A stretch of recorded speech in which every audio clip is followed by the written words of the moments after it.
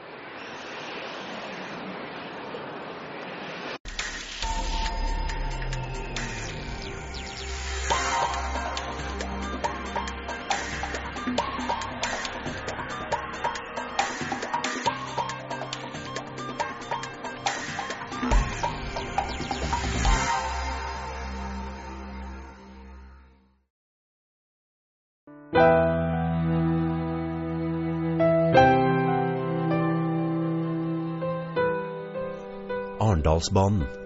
Gjennom flere generasjoner har den slynget seg fra Arendal og inn i landet, langs elveløp, små vann, jordbruksarealer, skog og heiområder i en typisk sørlandsnatur. Så bli med på en reise gjennom 100 år.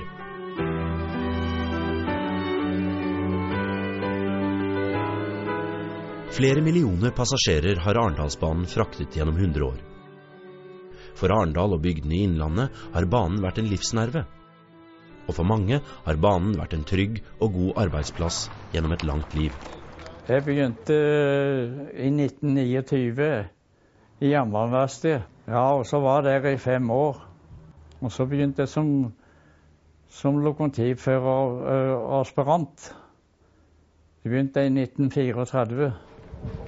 Ja vel, folkens. Er dere klar for tur nå? Ja. Så tar vi en tur oppover mot Nelau, og så blir det litt stopp her i hist og pist. Så blir det mye mimring og litt historie, kanskje. Så tar vi en tur. Ja.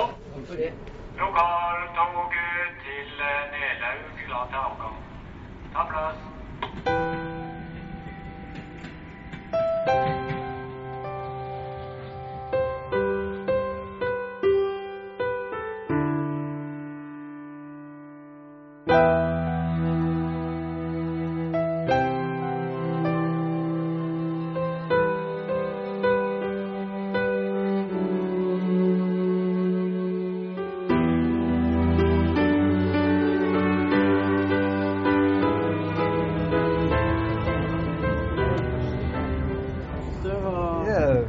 Det er det, å være med i de vognene du har kjørt selv.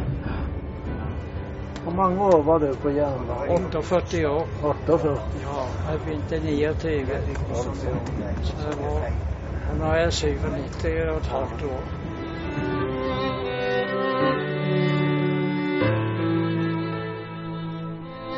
I 1854 fikk Norge sin første jernbane mellom Oslo og Eidsvoll. De neste årene fortsatte utbyggingen i rask tempo ut fra de store byene. Og ute i distriktene ble det en sterk kniving om å få jernbanen til seg. Sørlandsbanen var et av de store prosjektene som ble planlagt innen samferdselssektoren. Det store spørsmålet var om banen skulle gå langs kysten eller inne i landet. I 1874 ble det opprettet en lokal jernbanekomité, og komiteen var ikke i tvil. Linja måtte legges inne i landet. Et hovedargument var den store mengden tømmer som ble fløtet til kysten. Tiden man brukte på å få en stokk til havet var i snitt 3 år. Med jernbane kunne man få det frem høsthugget og friskt og spare enorme beløp. Også gruvedrift og kraftproduksjon var sterke argumenter for trasévalget. Men det var økonomisk trange tider på slutten av 1800-tallet, og en bane mellom Kristiania og Stavanger ville bli alt for kostbar. Men hva med mindre lokale baner mellom Opplandet og kystbyene? Hadde ikke det vært en bedre løsning? Baner som kunne bygges uten alt for store økonomiske påkjenninger for landet. I 1894 vedtok Stortinget at det skulle bygges en rekke lokale banestrekninger. Arendal-Åmli var en av dem.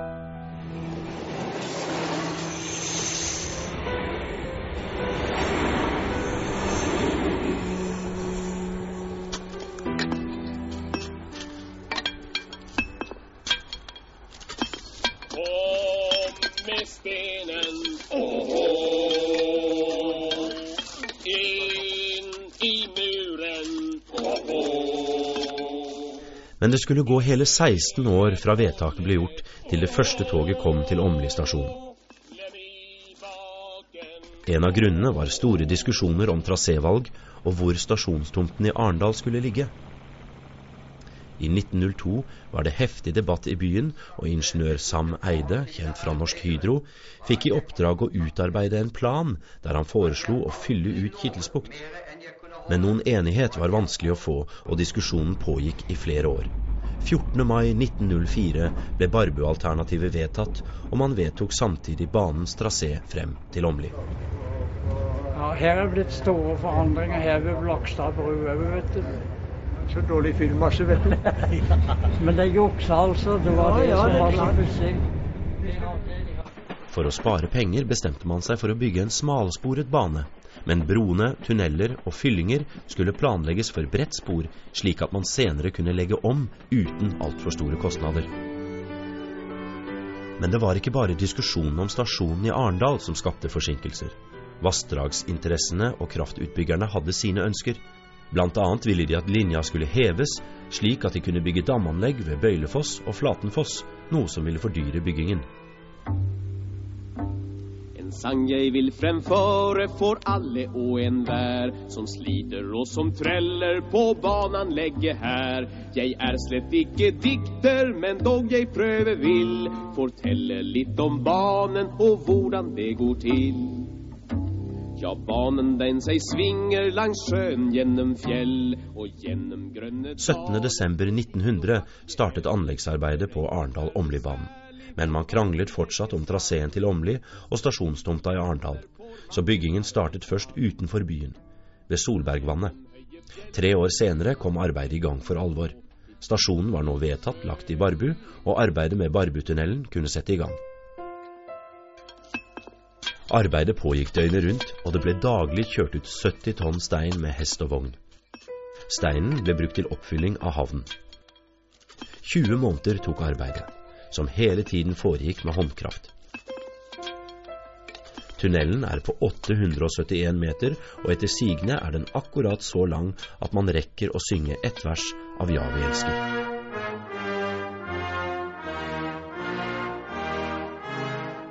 Planeringsarbeidene langs traseen var svært krevende.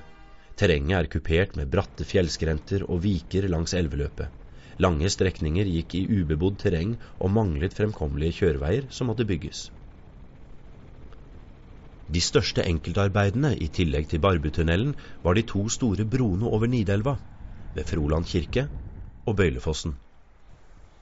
Ja, det er helt ufattelig at de nesten hadde mot å begynne på dette her. Ja. Ja. Men så var det å få tak i steinhuggere. Du snakket vel om at de kom fra Sverige en god del av dem? Ja, det var han selv sjefen. Det var en svenske. Det var et veldig spennende arbeid å bygge velbru av stein. Men de bygde et veldig kraftig stokkverk som skulle da tåle mangfoldige tonn. Og ingeniørene de hadde jo tegnet hver enkelt stein som skulle ligge i hvelvet, så det var jo veldig mye steinhoggere. Og bare en stein tog jo lang tid å hogge til. Vi regner jo at Bøylefoss bru er nok det fineste byggverket på Arendal-Treungerbanen. Og den vil nok stå i mange år ennå.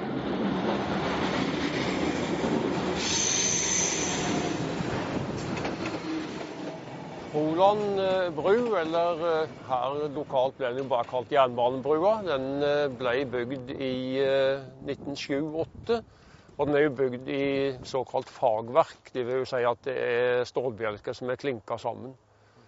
Her var elva såpass grunn at det gikk an å bygge den i 2 spenn med et brukar i midten. Og her på denne brua, her jobbet der en kjent norsk forfatter. En av de første arbeiderdikterne våre, som heter Kristoffer Uppdal. Han bodde i et hus rett nedenfor her, og der satt han på loftet og skrev. Så han hadde skrevet blant annet en svær romansyklus på 10 bind som heter Dansen gjennom Skuggeheimen. Og i et av de bindene der har han skildret en fagforeningsmann som kommer til en plass som det nok så lett å kjenne seg igjen. Jeg tror jeg skal sitere de som Uppdal skriver. Landsem kjem til ei brei elv i ei kyrkjebygd. Det kryr av folk i arbeid. Og mellom de driv drøvakken på og murer opp et brukar midt i elva. Karet skal bære den store jernvegsbrua. Hei, vi tar samset Det var en tøff jobb å bygge jernbane med hakke, spett og spade. Rallar, slusk eller veifant var navnene folk flest brukte om anleggsarbeiderne. Men for mange var slusk et skjellsord. Rallar var nok mer akseptert. Men de lange marsjene langs landeveien frem til anleggsstedet gjorde at veifant også ble en vanlig betegnelse.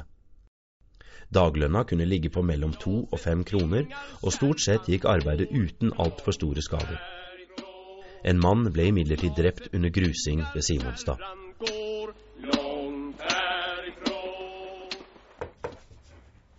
Karin Kjeldstrup er datter av jernbanekasserer Andreas Alnes. Han kom til Arendal i 1912 og hadde blant annet jobben med å lønne rallerne. Noen ganger kunne han ha med seg over 40 000 kroner i kontanter. Så han reiste med penger nesten i småsedler, masse penger, og en revolver i vesken. Jeg hadde stor respekt for den vesken med revolver i. Og det hendte at han måtte ta frem revolveren. Og det var jo ikke på stasjonene, men på anleggene. Alnes skriver selv om en av hendelsene. En av karene ble vill over et oppgjør som han mente det var feil med. Og det så stygt ut. Da tok jeg frem revolveren, rolig og stille, og så ble det fred. Han var egentlig veldig en flott mann. Karin Kjeldstrup kan godt huske at hun var med sin far på jobben. Ja, jeg husker jo, det var veldig stas å bli med, fordi at på Risestasjon og Åmli og Treungen hadde de monter med sjokolade, og fordi at far kom med penger, så fikk jeg sjokolade. Men når vi reiste oppover, hvis det var i den tiden det var jordbær, så pleide far å hoppe av fra toget og plukke jordbær til meg, og løpe og ta toget hjem.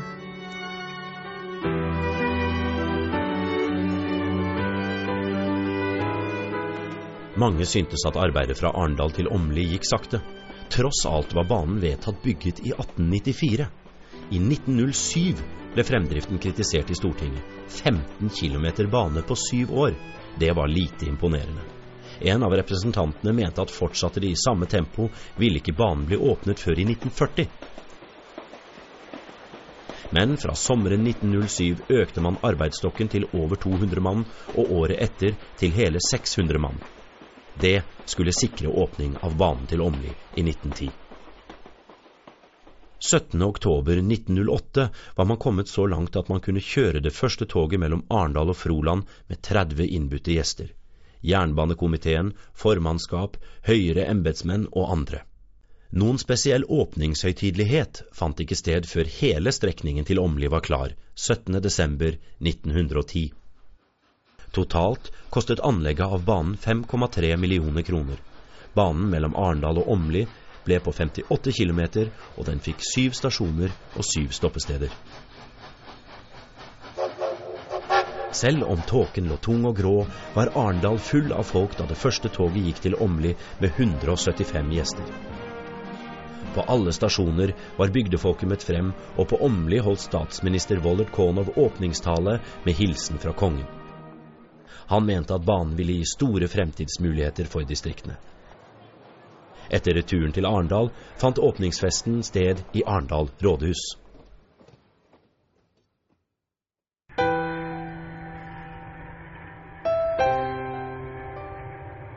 Jernbanen var et stort fremskritt for Opplandet.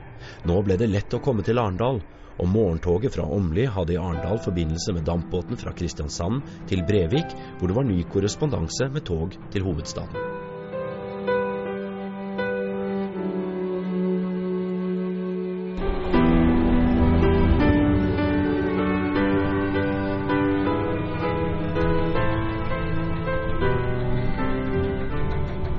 Når jeg begynte her, så var det jo smalspor, og når de bygde ut, så var det med 3 skinner til de var ferdige med utbygging.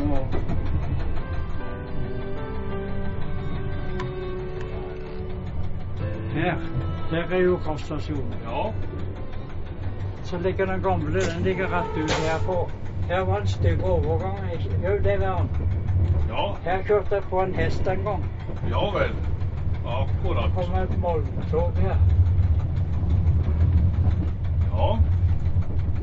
Det er folka som kjørte, satt opp i kjerra, de ble ikke utlagt, så... Å nei, det var det enda flaks. Da var det med flaks. Ja. Ja, banen den seg svinger langs sjøen gjennom fjell, og gjennom grønne daler og li og bakkehell. Terrenget er besværlig, hvor banen legges an. I 1910 startet man anleggsarbeidene på forlengelsen av banen fra Åmli til Treungen, eller Tveitsund, som stasjonen het den gangen. 300 mann jobbet i 3 år i et krevende terreng med dype myrer, store skjæringer og elveløp. En rekke større og mindre broer måtte anlegges langs den 3 mil lange strekningen. Åpningen av banen 14. desember 1913 foregikk uten noen form for festligheter, og stasjonsbygningene langs banen var ennå ikke ferdige. Banestrekningen blir nå som oftest kalt Arendal-Treungenbanen, eller bare Treungenbanen.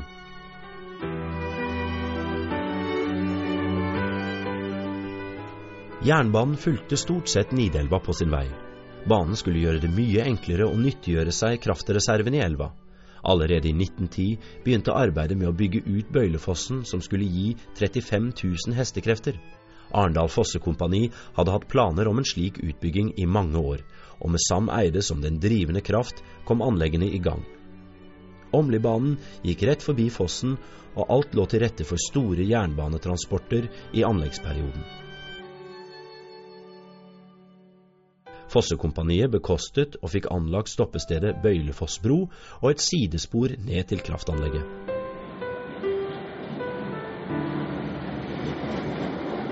De neste 25 årene ble det bygget kraftstasjoner på Rykene, Høgefoss, Flatenfoss og Evenstad.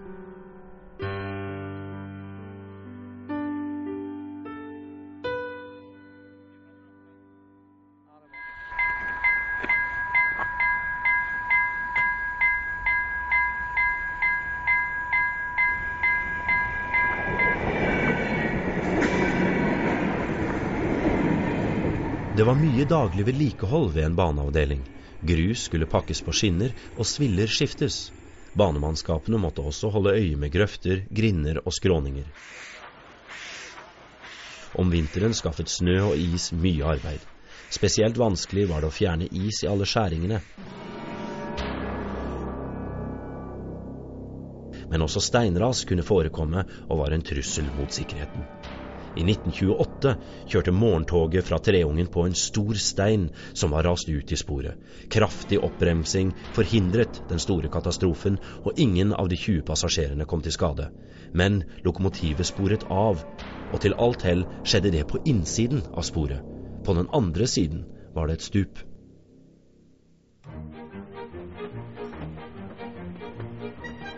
En ny æra for Sørlandet kan begynne. På Nelaug anlegges det en ny stasjon, og i 1935 kan Sørlandsbanen kobles sammen med Treungenbanen, og Arendal blir foreløpig endestasjon.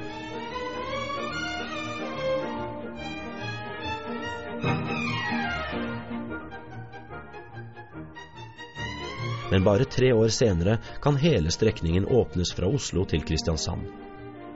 Kong Håkon og kronprins Olav gjør et kort stopp på Nelaug for å markere at jernbanestrekningen igjen knytter landsdeler sammen.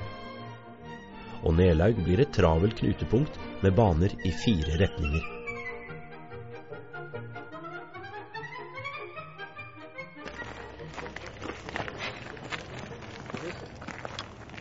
Det var under den fæle snøvinteren, da var det ikke vei inn her, så Nei, det var ikke det. Så det stemmer det. Da begynte det å knipe, for det ble ikke mat igjen til folk her.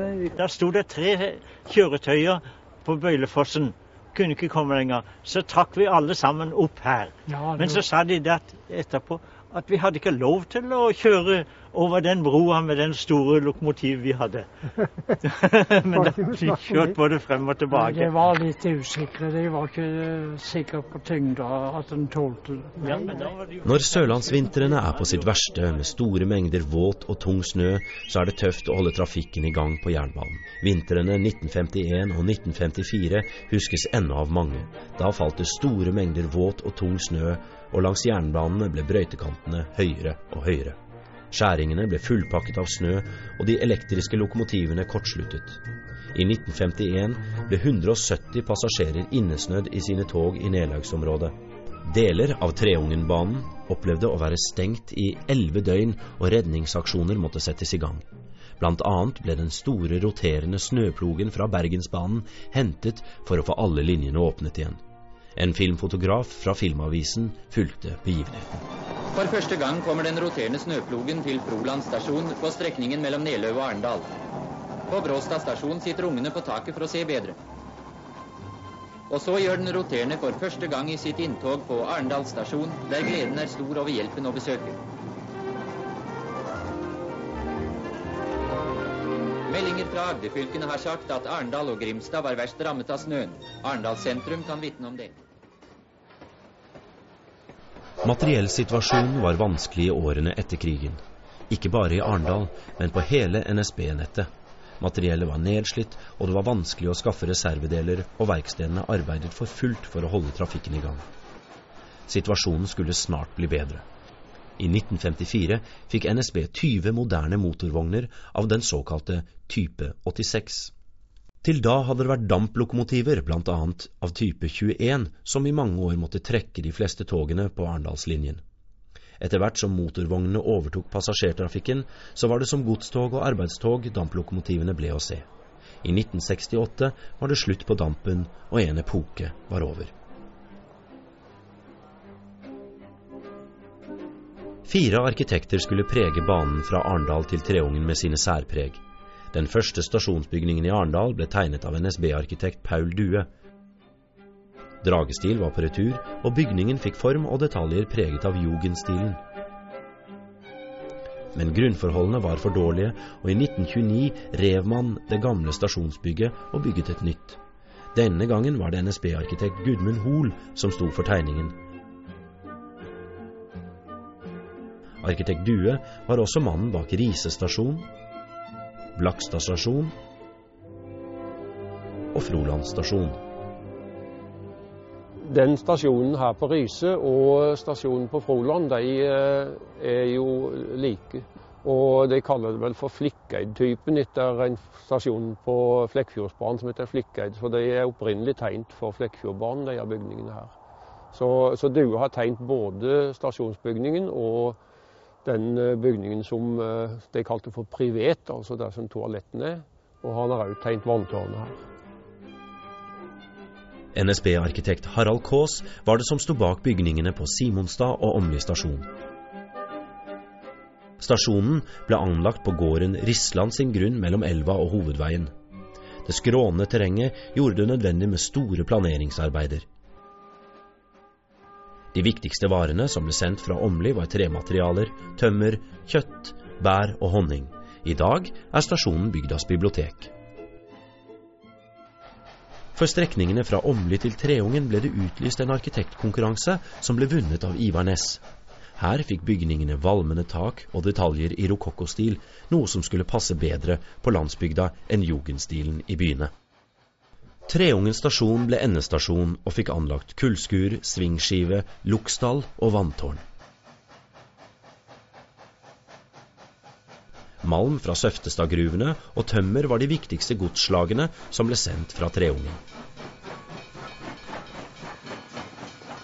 Damplokomotiver, de trengte vann til kjelen, så de var nødt til underveis å ha mulighet for å få fylt vann på lokomotiver. Så der er jo fire vanntårn oppover. Dette her er jo helt spesielt, fordi at det er det eneste runde. De andre oppover, de er jo bygd delvis i naturstein og delvis i murstein.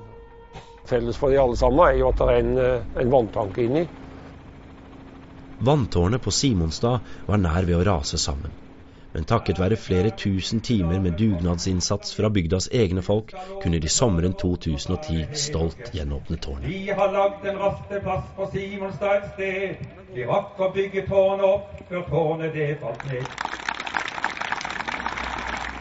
Men det er jo akkurat det som er det fantastiske, og det er jo akkurat dette som er på en måte en del av det norske folkesjæla, nemlig Dugnads-Norge og det frivillige Norge som driver Norge videre og fremover. Det har blitt veldig flott, og jeg forstår jo at dette er bare første etappe. Nå skal det komme nye jernbanevogner, og det kommer servering, og jeg vet ikke hva. Så det betyr jo at vi som bor litt lenger sør i fylket, vi må nå passe på å legge søndagsturen oppover hit og Åmli, så vi får litt god lapskaus og en god kopp kaffe. Ja!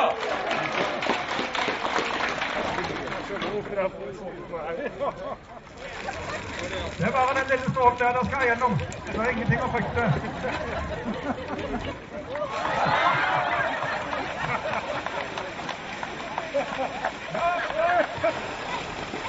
Steiner var løsnet her. Taget var mer eller mindre falt sammen. Tuden som nå henger der er en reservetut som vi fikk fra Setesdalsbanen. Ellers så var pipa borte, vinduene var borte, døra var borte, som vi har restaurert og satt tilbake igjen sånn som det var. Det er jo en liten bygd, og bare det å få folk til å møte opp her 1 og 2 ganger i uka er jo helt utrolig. Så 2500 timer vil cirka tippen vi har brukt.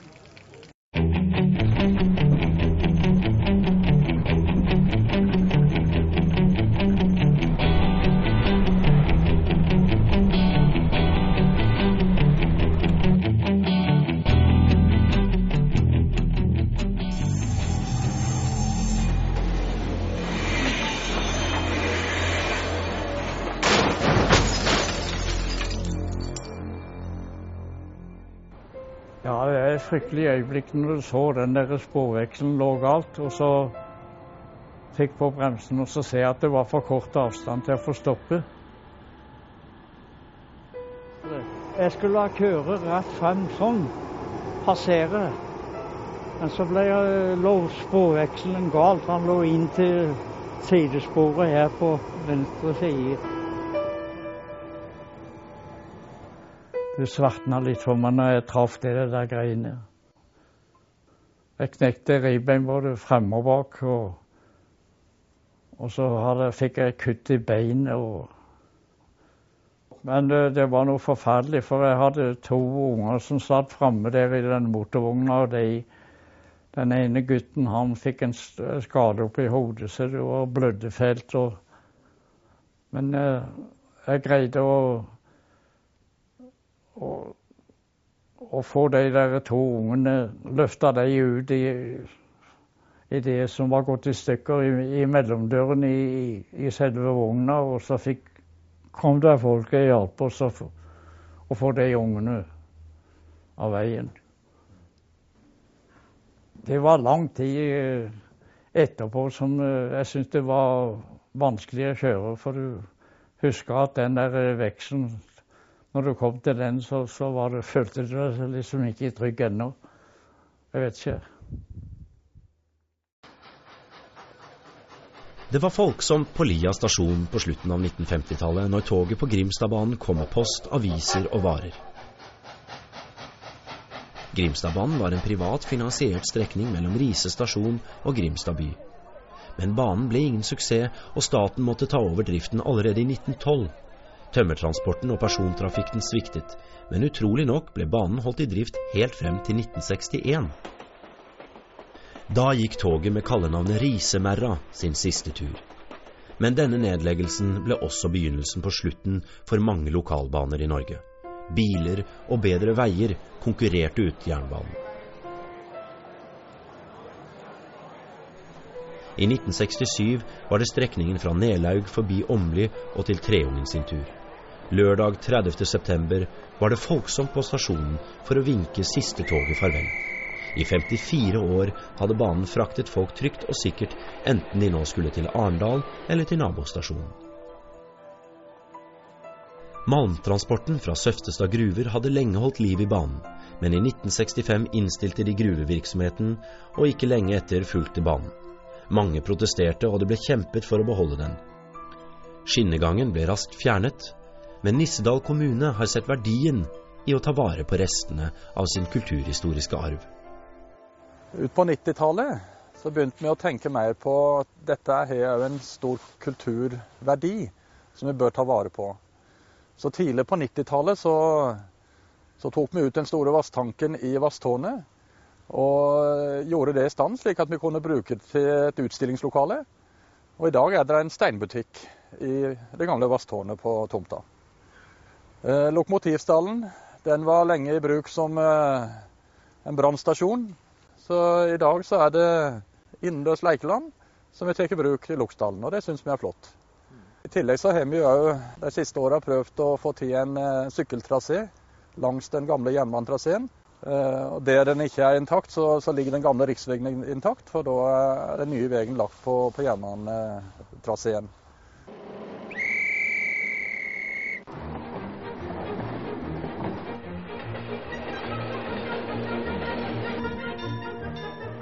Strekningen fra Arendal til Nelaug har mange ganger vært truet med nedleggelse, men har på utrolig vis gjennom investeringer i modernisering, elektrifisering og stor lokal entusiasme vist seg å være livskraftig. Disse bildene er fra 1978.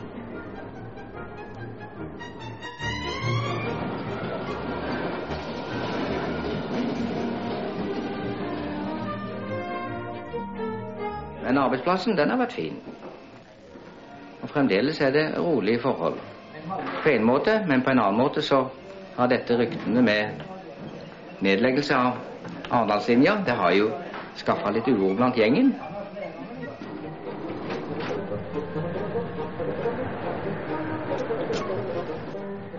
I dag er godstransporten borte, og busstrafikken er en stadig trussel. Men komforten ved å bruke jernbane, den er det ingen som kan konkurrere med.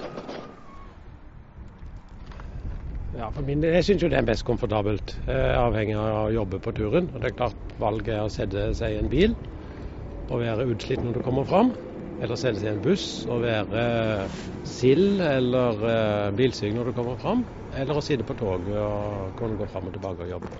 Så det er jo helt, det er ikke noe spørsmål.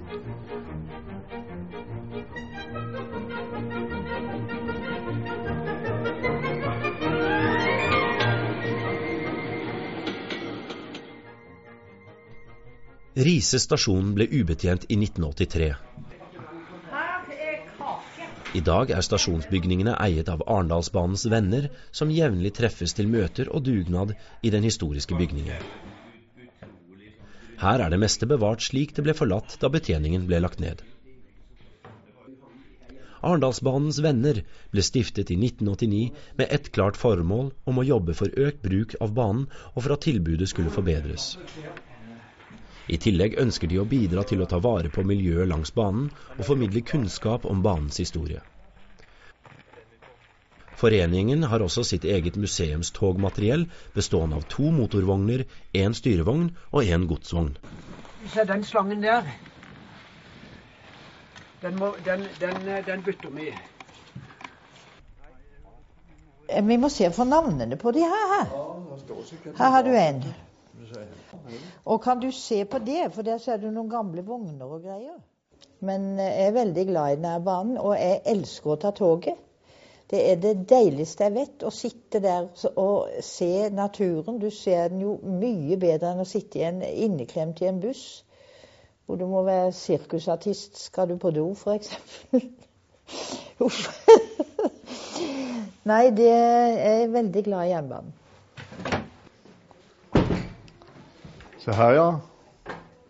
Her har vi vært og jobbet. Ja, det er rart å se, liksom. Her er det gamle togmeldingsapparat, heter det her. Og for eksempel for å ta en avgangsmelding, hvis jeg skulle melde toget til Froland, så svarte Froland med 2 slag, sånn, og jeg gjentok den, og Froland svarte med 2 slag. Så kunne jeg sende toget. Men jeg kan huske for eksempel på Nelaug, da hadde vi jo tog i 4 retninger. Men vi hadde mange bjeller, da når de her klinget kanskje på en gang, så var det veldig vanskelig å skille. Men vi lærte oss å kjenne lyden på de forskjellige klokkene, så det var ikke noe problem å finne ut av hva en skulle svare på. Men det skjedde aldri noe galt. Det gjorde ikke det. Men jeg har hatt en fin tid på jernbanen. Det var en sikker arbeidsplass. Og bestefar min sa det at Oddvar, du må begynne i staten, for det var sikkert. Det er jo ikke det lenger nå, men det var i hvert fall det den gangen. Så jeg har hatt en veldig, veldig fin arbeidsplass. Jeg tror det er viktig at kommende generasjoner kan se og oppleve litt av det som var for 30, 40, 50 år tilbake. De kan komme opp her på reise, se stasjonsbygningen, se toget, være med på en togtur. Ta en titt på vanntårnet der borte, som er fra 1910 cirka, og få litt forståelse for den historien som det her representerer.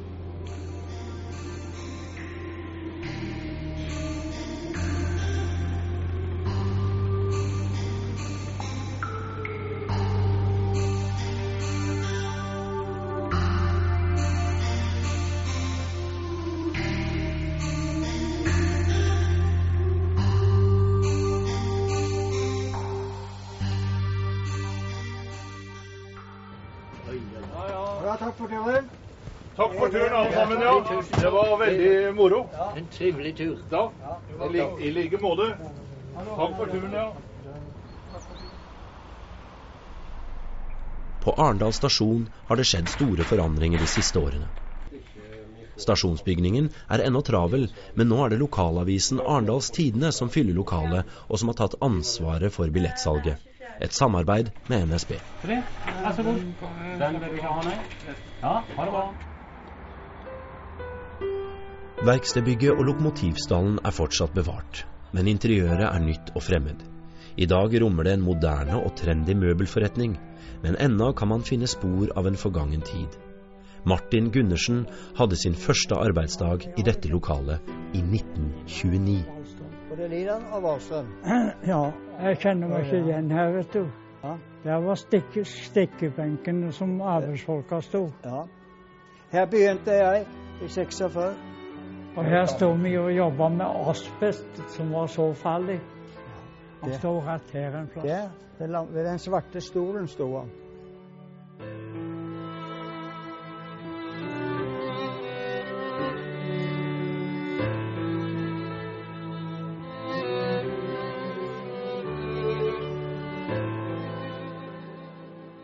Jeg har hatt mange netter i denne stallen her.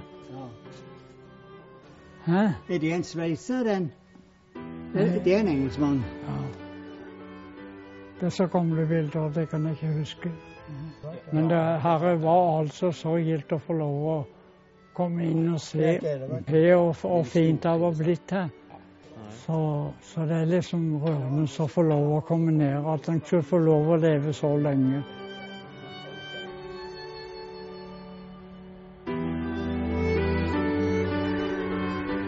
Arendalsbanen er en livskraftig 100-åring, men fremtiden er usikker.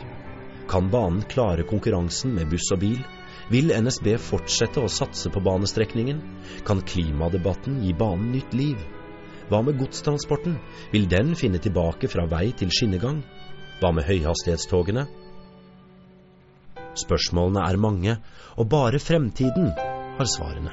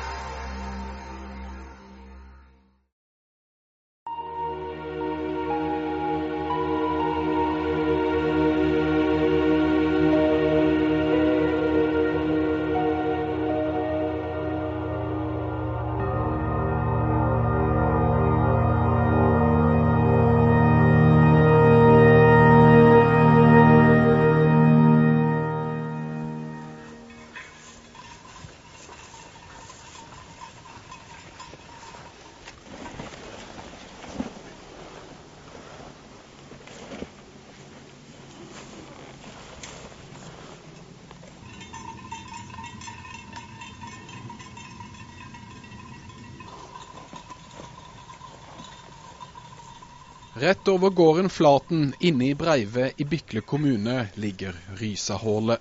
Ifølge sagnet det her risen eller bergtrollet holdt til. Og det blir sagt at dersom man tenner opp et bål inne i Rysahålet, så vil det ryke fra Slettenuten. En fjelltopp som ligger noen 100 meter lenger opp i fjellet. Lokalhistoriker og tidligere lærer i Bykle, Bjarne Tveiten, tar oss med til hula, hvor han selv lekte mye i sin barndom.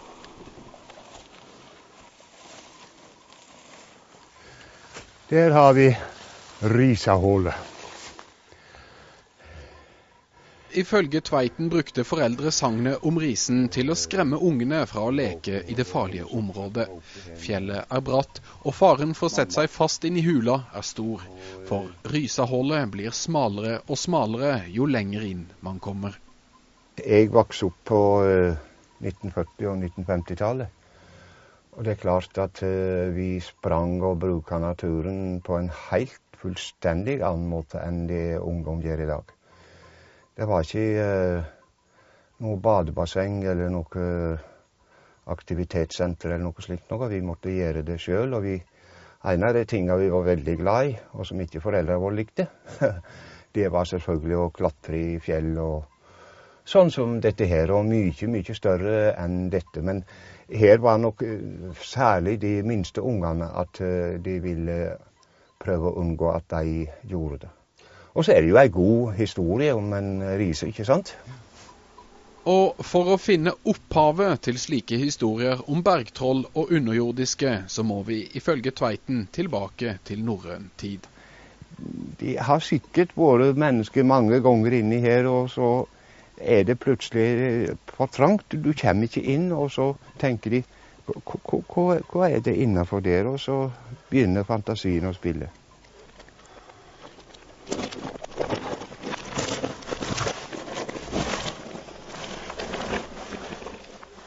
Risen og troll og slike underjordiske vetter, det var en del av gude- og åndeverdenen allerede lenge før kristendommen kom til. Men de levde jo videre i segner og eventyr, og vi leser jo om risen og troll og så videre i Asbjørnsen og Mo, og hvis vi tenker her lokalt i Gammelt Setesdal av Johannes Gahr. Så det en ganske djup tradisjon for dette, helt tilbake til vikingtid eller enda tidligere. Og som lærer kan Tveiten bekrefte at slike historier fenger unge den dag i dag. Jeg vil si det på den måten at jeg opplever at de aller minste 2, 3, 4, 5-åringer, de synes det akkurat like gøy nå som for 100 år siden, det jeg sikker på. Og litt sånn småskremmende og godt å ta i handa til mamma og sånn. Og så blir de tøffe og barske, og da vil de ikke høre noe om sånt noe. Men når de kommer opp i sen ungdomsskolealder i videregående skole, da blir dette interessant igjen. Da ungdom nå som for 50 år siden, så de på leiting etter sine røtter, sine omgivelser. Og da blir dette interessant igjen. Og dette nok på en eller annen måte en slags geologisk fenomen. Du ser det faktisk en håle, og det kan vel ha begynt som en sprekk, men det har blitt veldig stort, så at å forklare det, de ikke heller uten videre så veldig enkelt, synes jeg i hvert fall. Rundt 6 meter inne i fjellet svinger hulegangen seg 90 grader oppover. Her det så trangt at det bare plass til videokamera. Sjakten kan tyde på at det virkelig vil komme røyk ut av fjellet dersom man tenner opp et bål i hula. Og det her rypesekken gjør sin nytte. Skal vi se. Vi får ta opp sekken, og så skal vi se hva vi finner her. Ja, her det jo fin ved. Skal vi se. Sånn. Har du noe personlig tro på at dette her virkelig sant? Nei, jeg vet ikke. Jeg gjør vel egentlig ikke det, men det må jo på en eller annen måte være en grunn til at segna har oppstått på en måte, sånn at han skal ikke se helt bort ifra det, men svært sannsynlig synes ikke jeg det er, men man skal aldri si aldri det så det heter.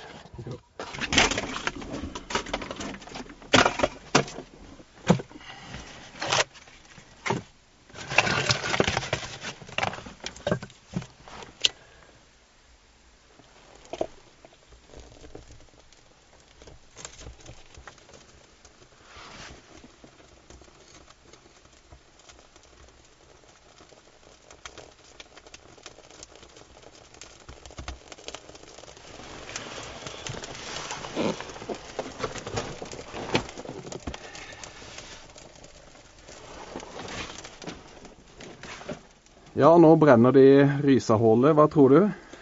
Nei, jeg vet ikke. Vi kan jo håpe på at det begynner å ryke ikke bare denne veien, men også oppe på Slettenuten.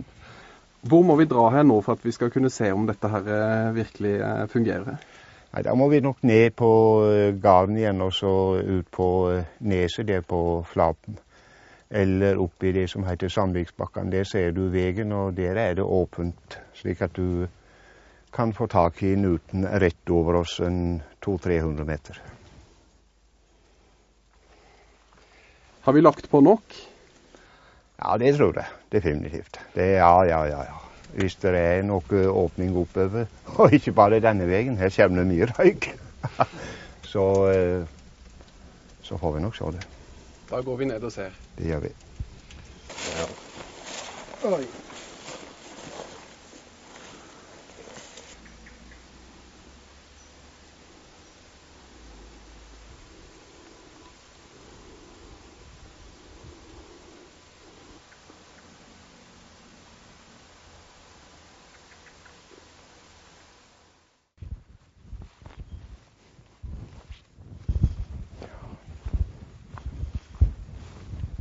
Ja, Bjarne, det er ikke mye røyk å se her. Nei, det er ikke det.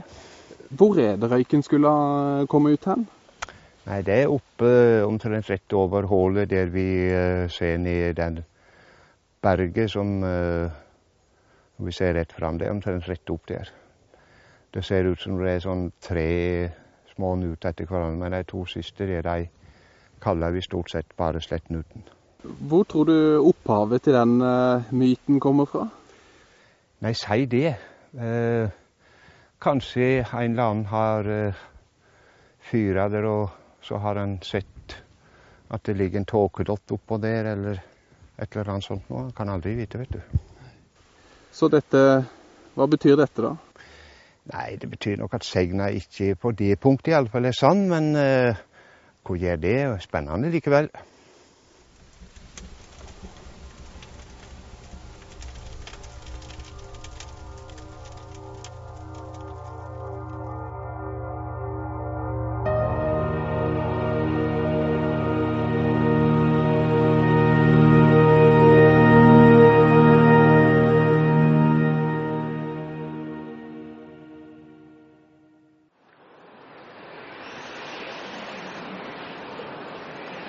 I'm Doug. I've been working as a cop for a while now. One day I noticed something kind of weird. Every time I said, freeze, people actually froze. First, I tried it out on my partner's lunch. Freeze.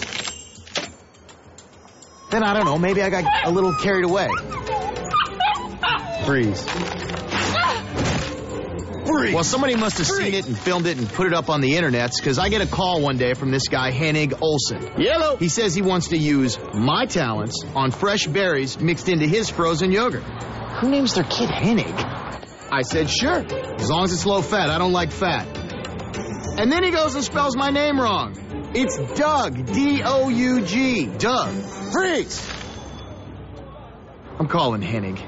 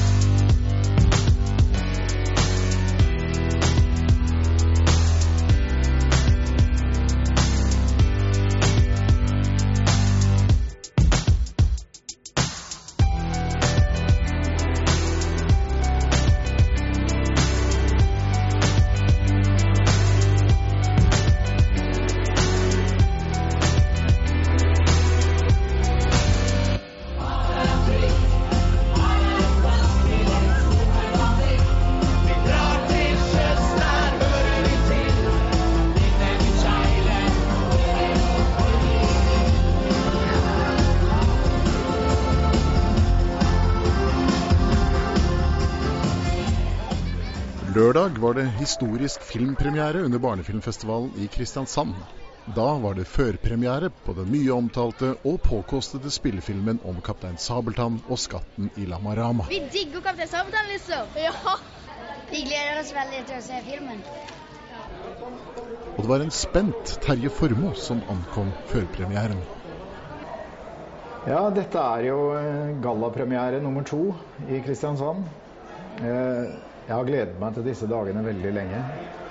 Nesten i 4 år så har vi snakket om og tenkt på denne filmen, som skal være den første av 3 filmer. Kaptein Sabeltann og skatten i Lamarama, en helt ny historie i manges, som ingen har hørt før.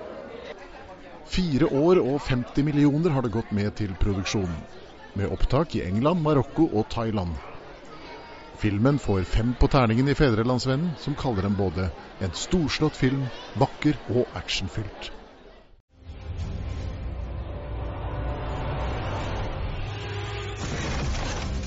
Endelig kjenner vi sjøveien til Lamarama.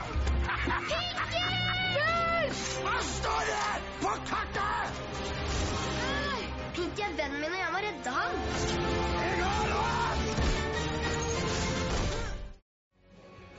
Og hva sier kapteinens far selv etter premieren? Det klart, det var stort å vise filmen på Colosseum i går.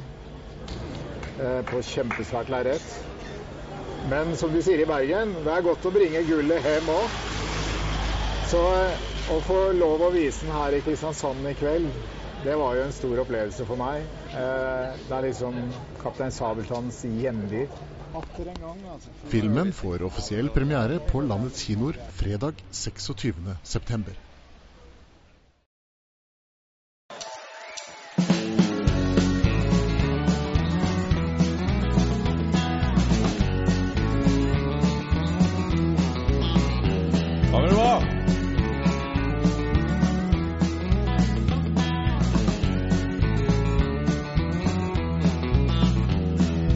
Just a poor young hard-working man, saving all the money that I own, need to prove to my folks that I can be a man, not act as a clown. I can dream of a sweet life to come. That's just about all that I can do, 'cause a dream cannot pay for a home. Well, I'm a hard-working man, so true.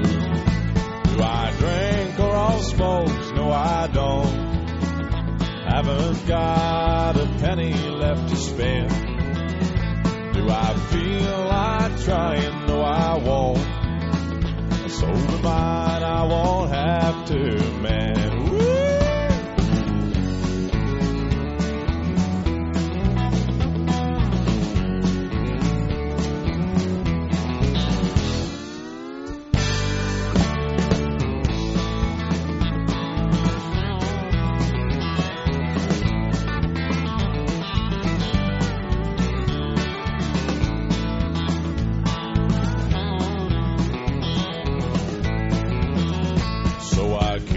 On working every day, let my dreams stay where they belong. I just wait for the monthly pay. I'm patient and I learn to be strong. Do I drink or all smokes? No, I don't. Haven't got a penny left to spend. Do I feel like trying? No, I won't. So mine I won't have to mend.